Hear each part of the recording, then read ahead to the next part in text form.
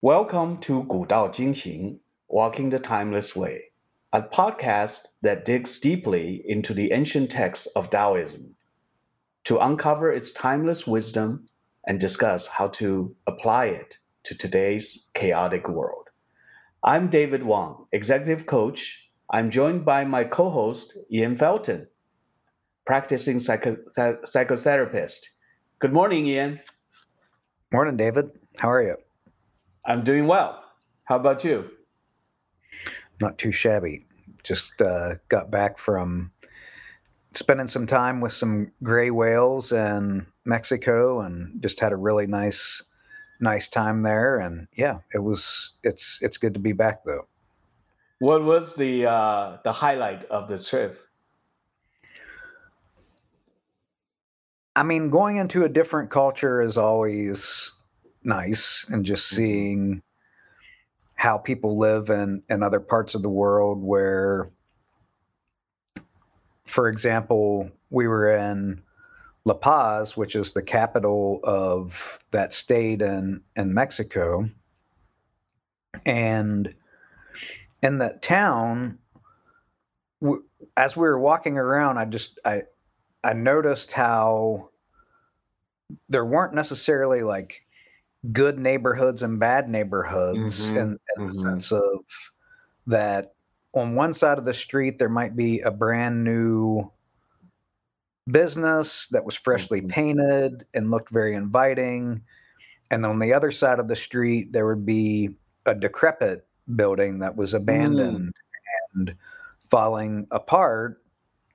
And that as you walked along, that was common, where there'd be a couple well kept places, some places in disrepair, Mhm. and, and no one seemed to be bothered by it. And I started thinking, I don't know how accurate this is, but just in a culture where death is more accepted. There's the Day of the Dead festival, and Mhm. death is kind of revered and celebrated. And I'm not an expert on that festival, so I don't want to start speaking too Mhm. much about it. But that at the same time, I wondered if there was some relationship to being accepting of death and being kind of conscious of its role, and Mhm. also not trying to hide away these dead buildings, that it was okay that they were there, that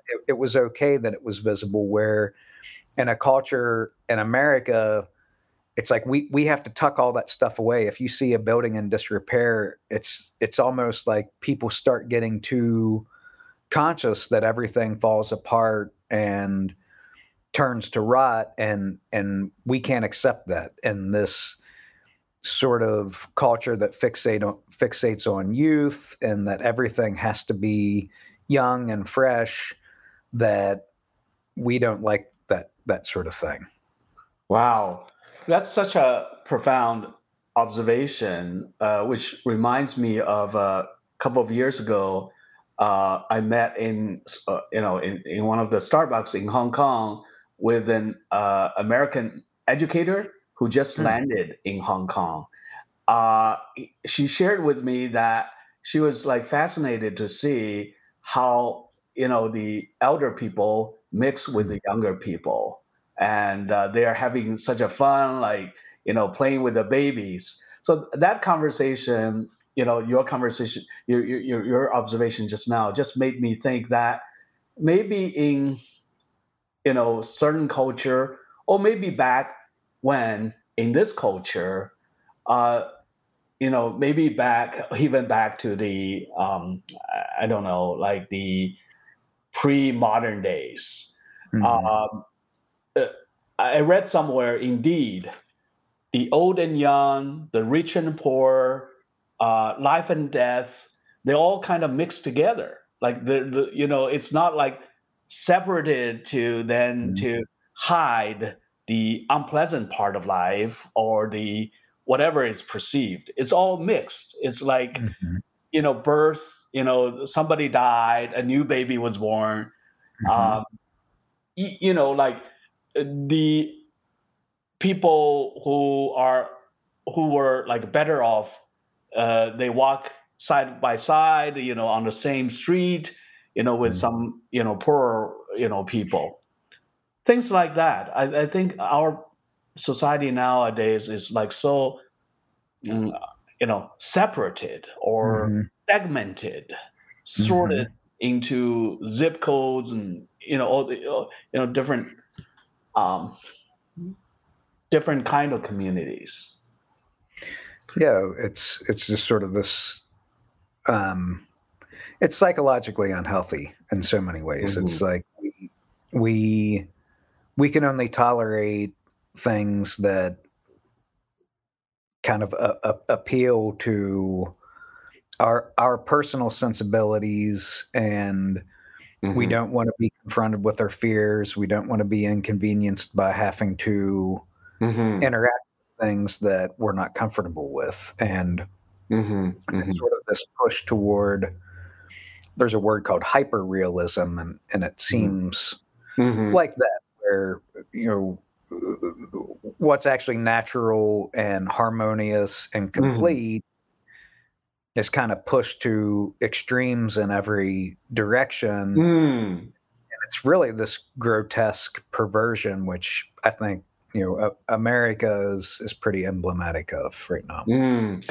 Talking about that, I actually I can see a, an interesting connection with the chapter of Dao De Jing we're going to Mm, study today. So why don't great, we maybe get started on that and continue to talk about these reflections? cool. Yeah. For this chapter, would you like to read, to our listeners the original text, because we want to appreciate the flavor or the rhythm of a poetic type of text in Dao De Jing. I will try to bring some poetry to my reading. Okay, great.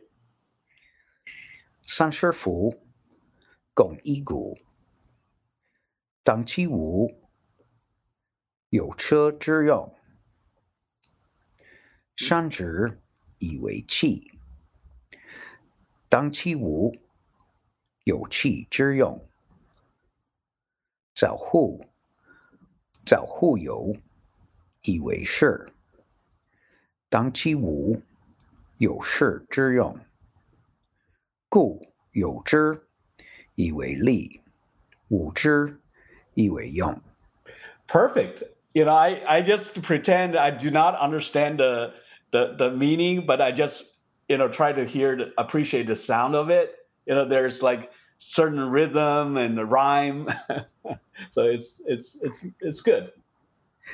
Yeah, there's some unfamiliar characters that Hmm. can certainly throw you off with, obviously, Chinese. Sometimes, is this character one word, or is this a two character word? And one of those got me, but there's Yeah, still yeah.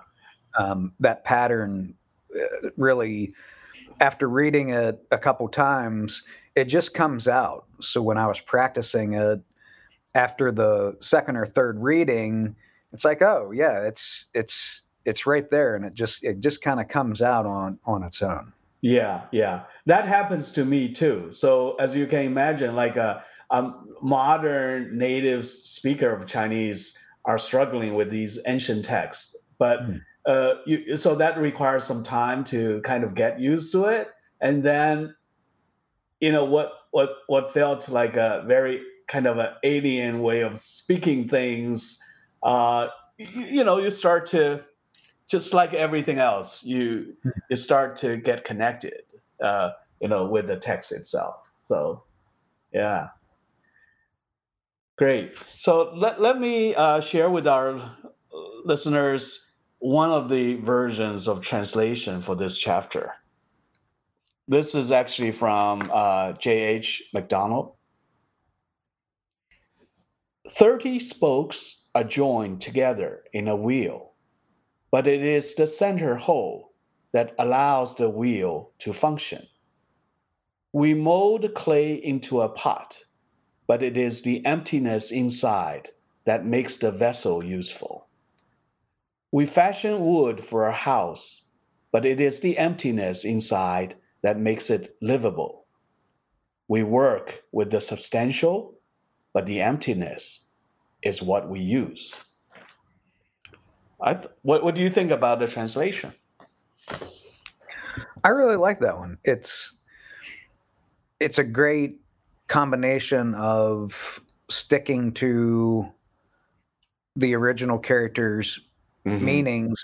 I mean, clearly the Chinese has more poetic rhythm to it, and I don't know how you could even do that in English. There's Well, just as they say, poem. What is poem? Poem is what cannot be translated. yeah. Ultimately, yeah, But I like that translation though. I think the essence of it is definitely there. I see. Yeah, yeah, I like it too. So let's kind of get started in talking about this chapter. I was wondering because to give our listeners a sense of the um, some of the metaphors used in the first few verses the spokes and the hub of the wheel, the clay pot, and then the house. Hmm. uh, can you share with us what Lao's really meant here? He obviously he tried to use these metaphors to make his point, and what was his point? I think there's a lot of points, and that's I mean, just why I love this book because you can read a chapter like this and in a minute, but because we take the time to really think about it and reflect on it, it's kind of hard to believe how much he could encode in just some sparse number of characters, especially when Mm-hmm. he's repeating a lot of them. Mm. And it's the repetition of just a few simple characters that actually makes it powerful. But if we look at the main thing that gets repeated over Mm-hmm. and over again, you can just kind of summarize his point of saying it's space that's useful. Mm. Mm. And what he means by that is that obviously, even back in ancient society, people were valuing things, valuing jade, Mm. valuing jewels and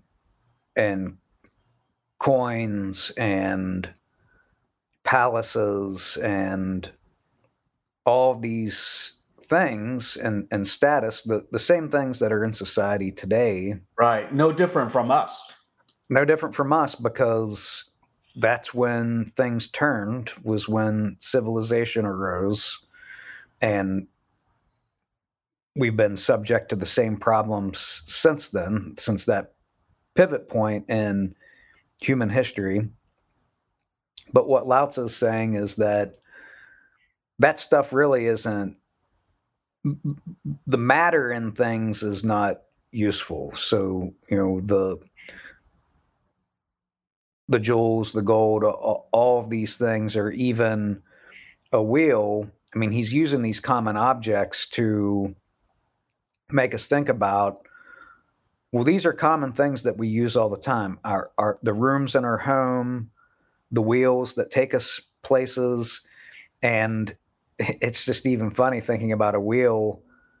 Even with all of our advanced technology, look at the tires on your car. It's still full of air. It's still all of that space Mm-hmm. that Yes. makes it useful. And that even though we've put people into space, the fundamentals of a wheel haven't changed. It's still the space within these things that makes them useful. So Lao Tzu is taking these common objects that we all interact with all the time and saying like, hey, look, yeah, instead of idealizing the substance of things like gold and jade and material, it's actually space that is valuable. That's where things get their use. That you can have a cup made of gold, and yeah, maybe someone says that cup of gold is worth $100,000.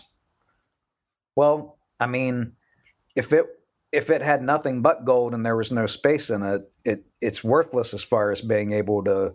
If you needed a drink of water, it has no value at all. That no matter what it's made of, it's the space that makes it useful. Exactly. I've been thinking about that. This cup also. Nowadays people put quotes or logos and all kind of pictures on outside the cup.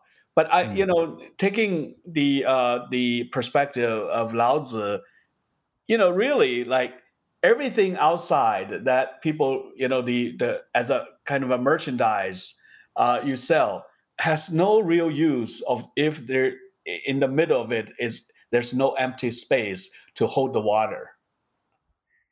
Doesn't matter whose name is on it. At the end of the day, if we can't put our coffee or water in it, it's going to go. We're going to give it away because it's just take it. Then it's useless. Exactly. So tell us more about that space. That space, I guess, is also a metaphor for many, many things. How do you understand you say that space that exists? What does that space? Does that space in itself contain something, maybe not as concrete as materialistic as what's surrounded? Definitely. And we have lots. I think the best metaphor Mm. that we have, or a really great metaphor in English that tries to capture that I think everybody's familiar with, is we will say something like, "You have to let it breathe." Wow. Okay. I love it. So tell us something more about it. So let's think about the beginning of a relationship, of a romance, where Hmm. Hmm. two people meet. And I know I was just so awkward and clumsy for decades as trying to figure out how to, um, you know, be romantic and Yeah. that sort of thing, because I never let things breathe. I was always so anxious and eager to get a girl to like me that I didn't let things breathe, or try to go too quickly with things and Hmm. pressure it. And it's actually in that space where there's usefulness. In other words, if a guy or anyone are not letting a relationship breathe, it's that space where that other person can miss you, can reflect upon the time that you've had together, Yeah. can, Yeah. I remember the old saying, like the distance makes the heart grow fonder. Is that yeah, the space we are talking about? exactly. And so in relationships, that space, it's the same thing. It's where that is the poetry of human relationships, where the space is. It's what nostalgia is. It's when Hmm. nostalgia is that when there's space between our current lives and our past. You can't be nostalgic about what you did yesterday. Right, right, right. Well, interestingly, you just made me recall, as a my student when I study at college, because I came to this country from a long distance. I think that space, that distance, also made reading the letter. I remember, after dinner, there's the, in the Harvard cafeteria, just next to the cafeteria, there's the whole mailbox. I was Yeah. like eagerly waiting for my parents' letter and my friend's letter to arrive. You know, Hmm. that's so precious moment compared with today. Like you have the instant message. Yeah. Sometimes I think that kind of space um, created, uh, you know, created. I think naturally, right? Because we had no technology, new technology at that time. But I think the moment was so wonderful when I read every line.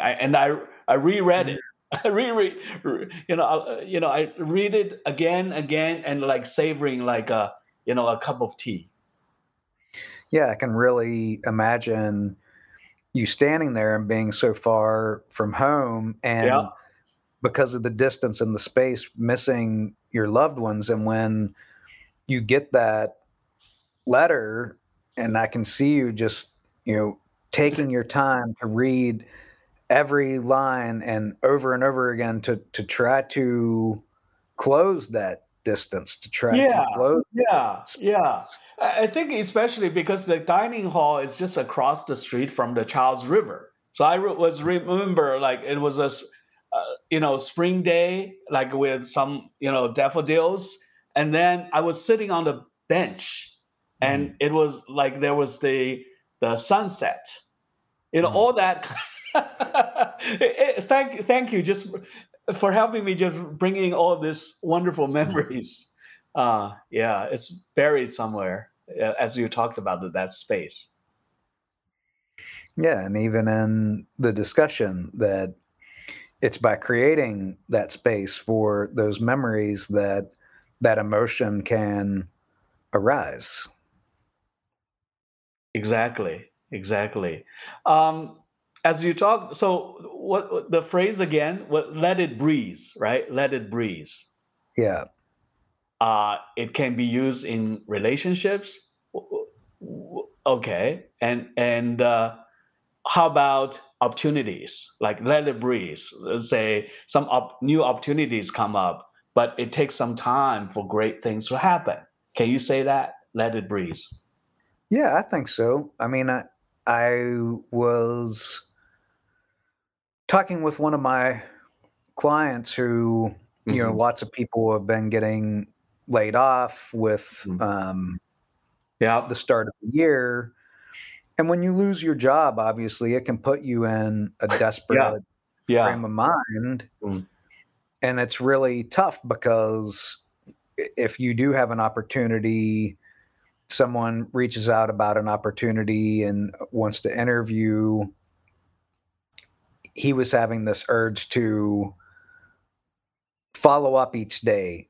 yeah, Hey, is there any progress? And I had to really just try to say, hey, what about just kind of after one follow up, just sitting back, yeah, giving them the space for, there's probably things that they're trying to arrange, maybe people that they're trying to get together for a meeting, and creating space for that, because imagining what it would feel like to be the hiring person where you have the pressures of your job, you're trying to coordinate schedules, and then you have someone emailing you every day like, hey, what's going on, hey, what's going on, hey, right. what's going Yeah, like a salesperson, right? Salesperson behaves like that. They're the worst. Lots of They're the follow up. worst. Yeah, those are the people I delete, like, and I guess, like, I don't know if it ever works, or if I mean, I guess it must work in some way, but the people who, hey, just following up on that email I sent, Mhm, and I just delete them because it just mhm. feels like if I was interested, I'm going to respond when the time is right. Yeah, I don't When I feel harassed, that's the last person that I want to do business with. yeah. You know where the problem is? The problem is these people were hired to do their job, and there are Mhm. certain KPIs or key Yeah. key performance indicators or metrics they use. Mhm. I think they knew from their heart sometimes that this is not working. But Mhm. somehow, if their boss asks them, "So what have you been doing?" Well, Yeah. I've been making these calls. So I guess that's maybe part of the problem that they keeps on doing these things that are really not working. So that's perfect then. So what that says is that there's people in business who they're fixated on the spokes of the wheel, and so they're tracking how many emails were sent, Yeah, and they only value the spokes of the wheel, and they don't place any value at all on the space, but the space is actually what has value. exactly. So I think that's a lot of the problems facing, the corporations. When I serve as executive coach, I see that, like in places like call centers, Mm, it almost seems to me like a modern day assembly line, the mm, manufacturing, because the people in call centers, they are measured by so many metrics. Like, how much time do you spend with each customer? Do you resolve their problem through one call? I mean, some of the metrics are even conflicting with each other. So the whole purpose is to serve the customer, but they let all these metrics become like shackles, mm, to these people, and these people become a turning to machines, as opposed mhm. to a real human being talking with another human being. Where does all this confusion come from? That's a great question. The confusion comes from different. I guess at the end of the day, uh, they have to they have to report up the chain to the Mhm, upper management why this operation exists, right? mm, But I guess the why exists, it should exist for serving the customers, but mhm. somehow it morphed into something like exists because we all have jobs. We need to have jobs. You cannot get rid of the call centers. So in order So to justify the existence of that, we need the metrics to show our value. That's pretty much the logic of it. But so it all again, gets inverted. it's not the original the original purpose. Is Mhm. a perverted purpose. And so everything gets turned upside down. What is supposed to be about creating a good relationship with your customer, Yes. because again, that can't be the actual relationship can't be quantified. Hmm. But yet we live in a world of data and bureaucracy. And so what was supposed to be about something for people turns into something that exists for data and bureaucracy. Exactly. Exactly. Yeah. I find that you know uh, that kind of phenomenon shows up in many areas of life. Hmm. Yeah. Originally, there was a purpose. I mean, a lot of the institutions, I would say, the churches, the Mhm. higher ed, Mhm. I mean, government, Mhm. all these things, if you traced their history, uh, they they um, appeared for a purpose or maybe Mhm. for a function. But over time, it seems like to use the design lingo, like form follows function. It seems like the form has takes on a life of its own. Yeah, I mean, when you were talking about education and religion, I think, and government, but really education and religion really stood out to me because, I Hmm. mean, to some extent, you think, well, government's going to be some amount of bureaucratic because it's about rules and regulations and Yeah. Okay. that sort of thing. But education and religion, we're talking about transcending ourselves. Hmm. So we think about genius and people who have pushed human society forward. If they just did what the rules were, if they just filled out the paperwork, if they just did exactly what they were told, what would our society look like? What would humanity look like? And yet, so much education is about indoctrinating children to be good workers, which means sitting still, listening to following directions, and you know, obviously there's a lot of schools, if you can afford it, to go where they do try to make you more creative. But even in the creative pursuits, they many times are just training people to be robotically replicate what artists before them have done and require them, to practice long, hard days to, they call it mastering those pieces. Hmm. And that kills the human spirit for many people. And so all these things that were supposed to be about freeing us turns us into machines because, again, we leave no space for the self that is existing Hmm. in this life, that is engaging with these things. And we're filling people up with both education and religion with all these knowledge, practices, rules, Hmm.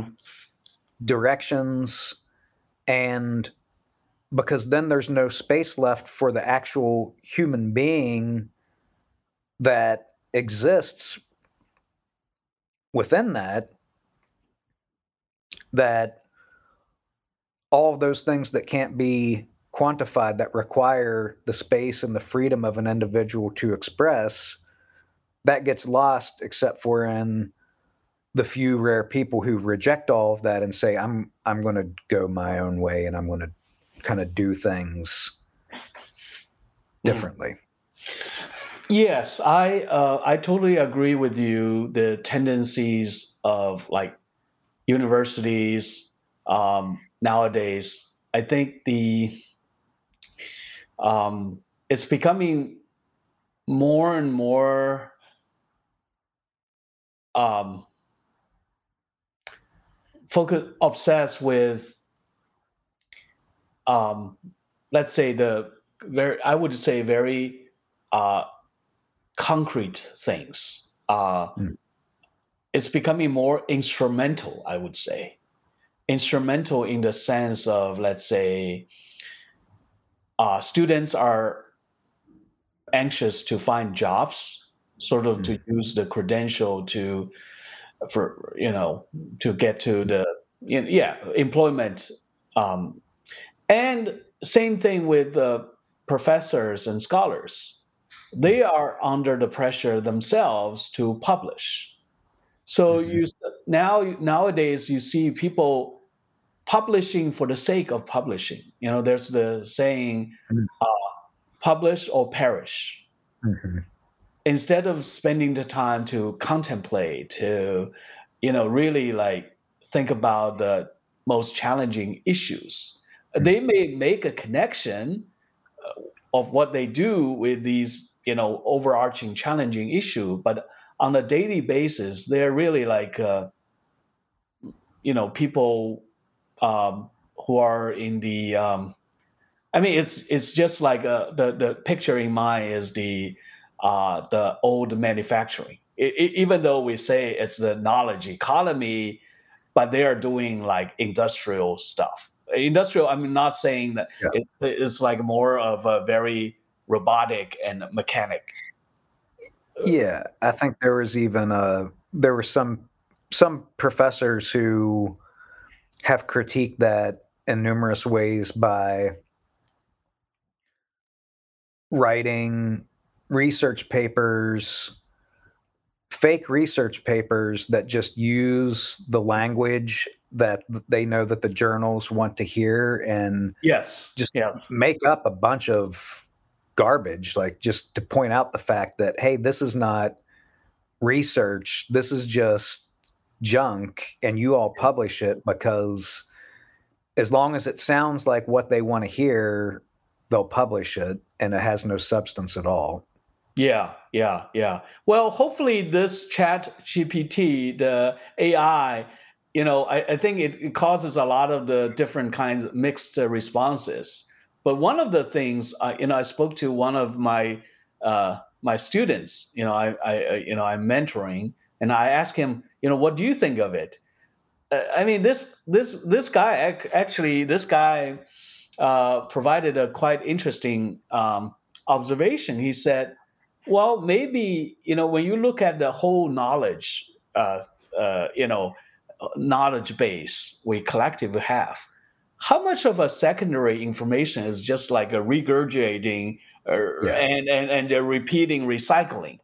So maybe the takeover of something like a Chat GPT, Mhm. will really expose Mhm. what kind of value all we humans do.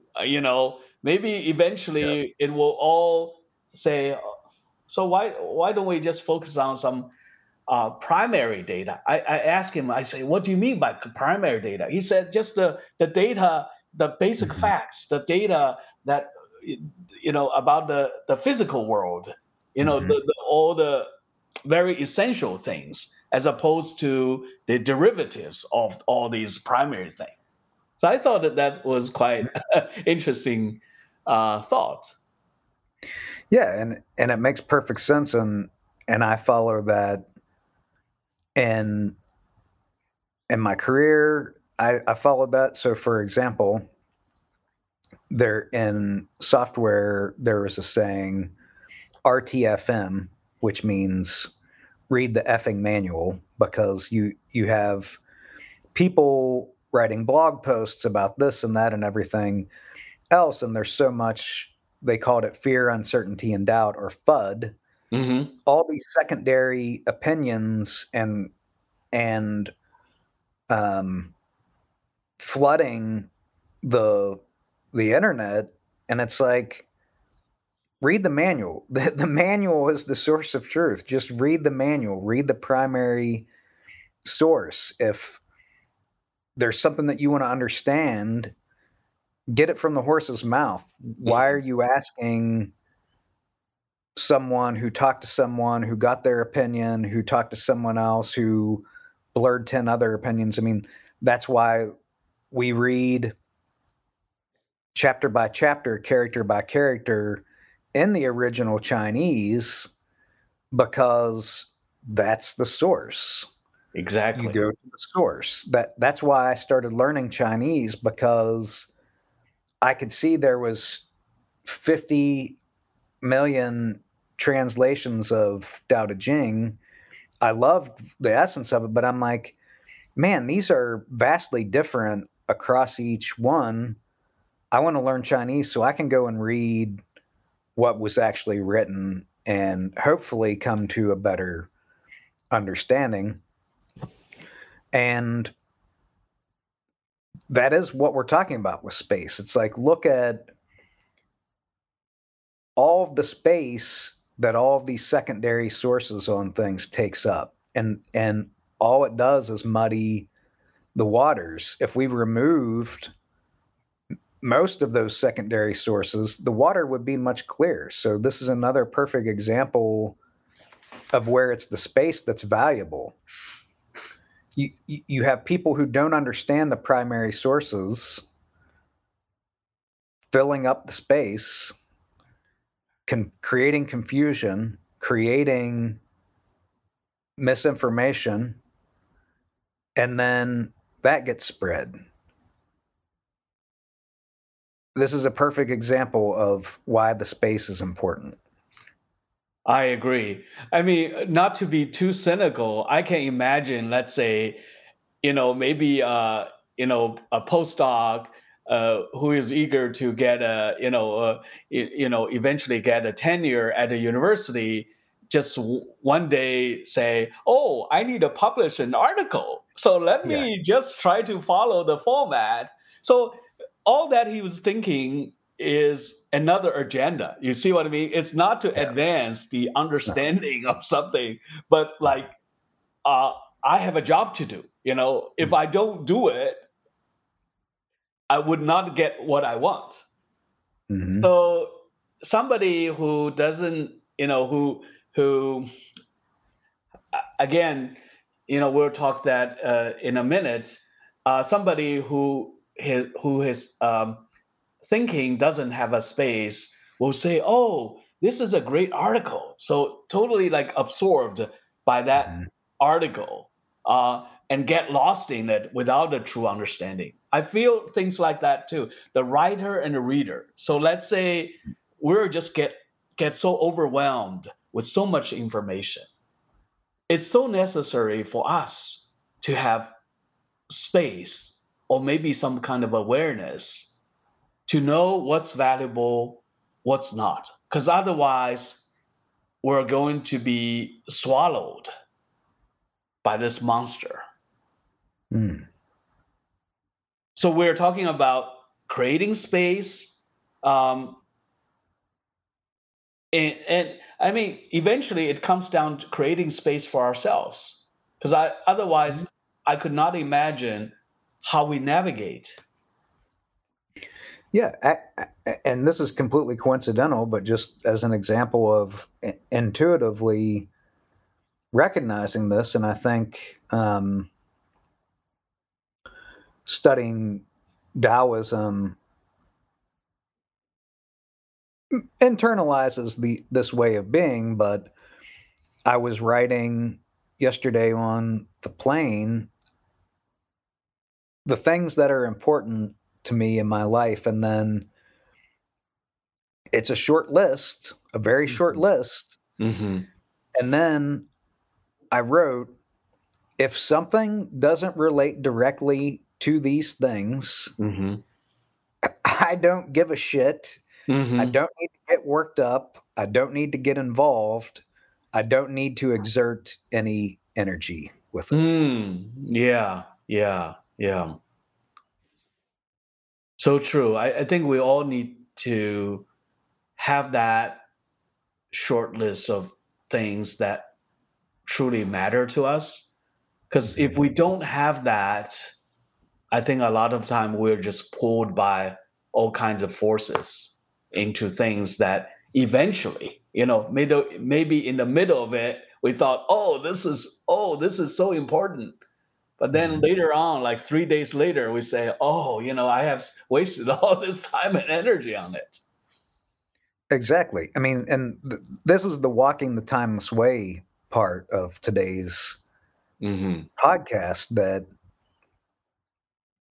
you have to create space in your life, and you really should only be making space for the things that are really important, because life is short, and if you're not making space for the really important things, there is all that garbage out there, and it's very eager to fill your life up very quickly. Just, garbage on the internet, garbage food, garbage relationships. All of these things are more than happy to take your time and energy away from you. And if you're not creating space in your life for the things that are important, you're not walking the timeless way. You, it's incredibly important. It's probably the most important thing is that you don't fill your time and space up with things that don't matter. Hmm. I would imagine that, as you say, the most important things for you. Uh, can you provide some additional, elaboration on that point? Like, how do you figure out, you know, what's most important for you? I mean, it's a process, so it's Hmm. not like you just sit down one day and Hmm. make a list. I mean, I think it develops over time, but again, it's how we were talking about letting relationships breathe Hmm. and letting things develop. Just even like our podcast, we've been doing this for, I think, as far as just meeting, we're going on like four years of just meeting and talking Yes. about this. And you make that initial space, and then you reflect on it, and you think like, well, how did I feel? What did that provide me? And if it was nourishing, and then you make more space for it. Hmm. And over time, you notice that making space for that thing enriches your life just by making the space. Well, then you keep doing it. Hmm. So that kind of self-reflection, right? It's an Mhm. important process of discovering what's important, what matters to you. Which is space. I mean, reflection is It all is a about space. Yeah. The space between the happening and also, yeah, you have to create some space for self-reflection instead of like rushing to the next thing. Okay. Yeah. Yeah. yeah, exactly. Like some people, there's in Gestalt, there's uh the idea of the cycle of experience.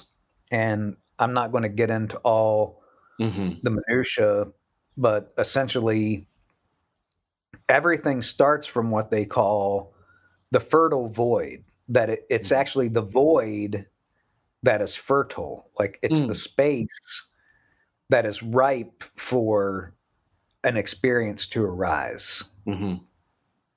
And if you don't withdraw from an experience and let that fertile void fill up, I mean, the fertile void, the space is something, it's not nothing. Hmm. It's actually what's pregnant for potential, pregnant with all of the energy that you got from the previous experience. Hmm. And for people who are workaholics, for example, they never get satisfaction from everything because they just go from one task to the next, and then they get burnt out because they actually never let things go back to rest. Yeah, that reminds me of the very classic Chinese novel Journey to the West. Have you heard that? Mm. Monkey King. Oh, Like, I haven't read it, but yeah, I'm very okay, familiar with the. right there. There's the main character is the Monkey King, and also the monk who traveled to Mm. India. So three people: the Monkey King and another guy, and also the funny guy is the what we call the picky, because he has big ears and all that, right? So one day the story goes like one day he went to the forest and found this ginseng fruit. So he was so like eager to have all of them because he said, "Oh, this is make me live a long life." So he just like put all these ginseng fruits, just almost like swallow it. Then the Monkey King asked him, like, "Oh, what does it taste?" "I don't know." Oh, So I think that is very similar to a lot of people I see in the world. They just are busy and busy, busy. Just Right. as Henry David Thoreau said, for what?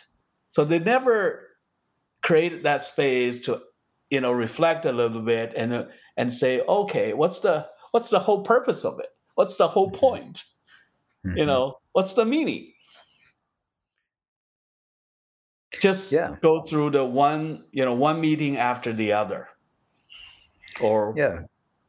Just that connection back to religious organizations and academic institutions. It's hmm if it's just going from one class to the next or one, hmm you know, s- s- Sunday to the next and of sitting on a bench and yeah, I showed up and now back to work and there's no savoring anything or really hmm reflecting and trying to understand like where did all this stuff come from? What is it about? What is it about to be a human being? What is it about to be this particular human being? hmm Then has no flavor, just like the story that you were saying. It's if you're just taking one bite after the next, you're not making space for that flavor yeah, yeah, to show up. so true. I wonder, like, I think a lot of people kind of is aware of that, and I hear a lot of complaints, you know, among these kind of people, right? They say, Mhm. oh, it's just, uh, it's always like busy, and they actually have some certain kind of resentment toward it, but also at the end of the day, say, well, I have to do it. So how do you advise people like that? And is it what really they kind of sense it, but they couldn't change their behavior? Is it kind of um, a fear driven that made them kind of hard to stop? Sense of Y- insecurity? Yeah, I mean, I think it can be all of those things Mhm. that fear, insecurity, how we were raised. I mean, really, the environment shapes us, and the Mhm. environment can shape Yeah. us. Basically, every cultural and societal force, whether it's from a corporation, government propaganda, media propaganda, our parents who are also full of propaganda Mhm. and pass that same propaganda on to us. All of those forces can twist us up in a million ways, and that's what's happened to people. They've taken in all of these messages from the environment and Yeah. taken to heart so much, conforming with what their friends do. Yeah. So my friends are getting married and having kids. I better get married and have kids without even thinking, well, do I want Yeah. to get married? Do I want to have kids? Yes. Most people don't ask those questions. It's just like, well, yeah, you get married and you have kids. That's what you do. And so all of those things are going to get in the way of people having the space inside of themselves to even get an idea of what their tastes are. I think a lot of people go through life, maybe they don't even know what they like.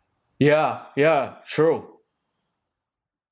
So somehow you have to find the willingness and the motivation to really search your heart. I think people are afraid of their own hearts. They're afraid of what's in their hearts because the human heart is full of goodness, but it's also full of a lot of darkness too. Mhm. And it's both of those things that make us human.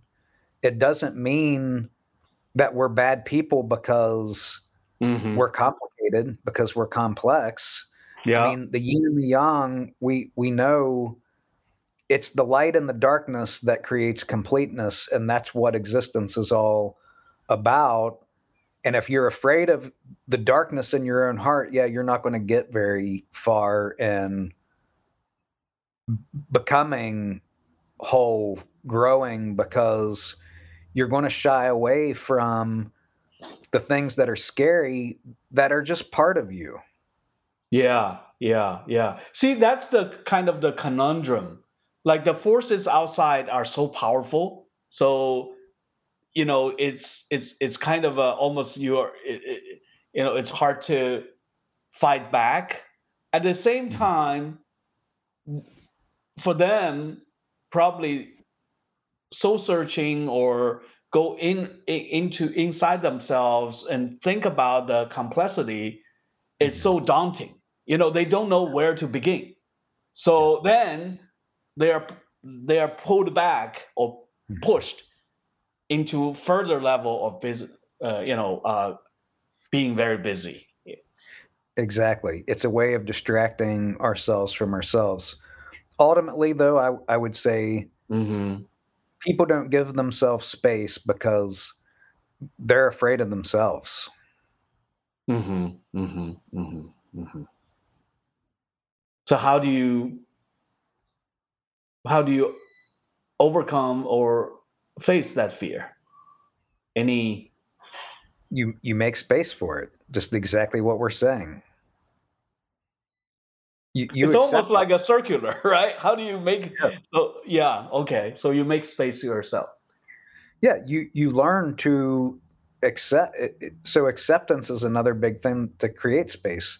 When you're fighting Mm. yourself, it's creating chaos. There's no space. But when you can Yeah. accept, I mean, look at all how it used to be in the 80s, it was the really pretentious, moralistic Christians that drove me nuts because they were always trying to they prove how good they were about everything and, Self-righteous. self-righteous and preachy. And it's like our society in the US has become a lot less religious, but man, our society has not given up all of the preachy self-righteousness at all. And It takes on new forms. it takes on new forms, and now it's the secular version, which is just as annoying. Uh, And it's because people don't want to admit that they have these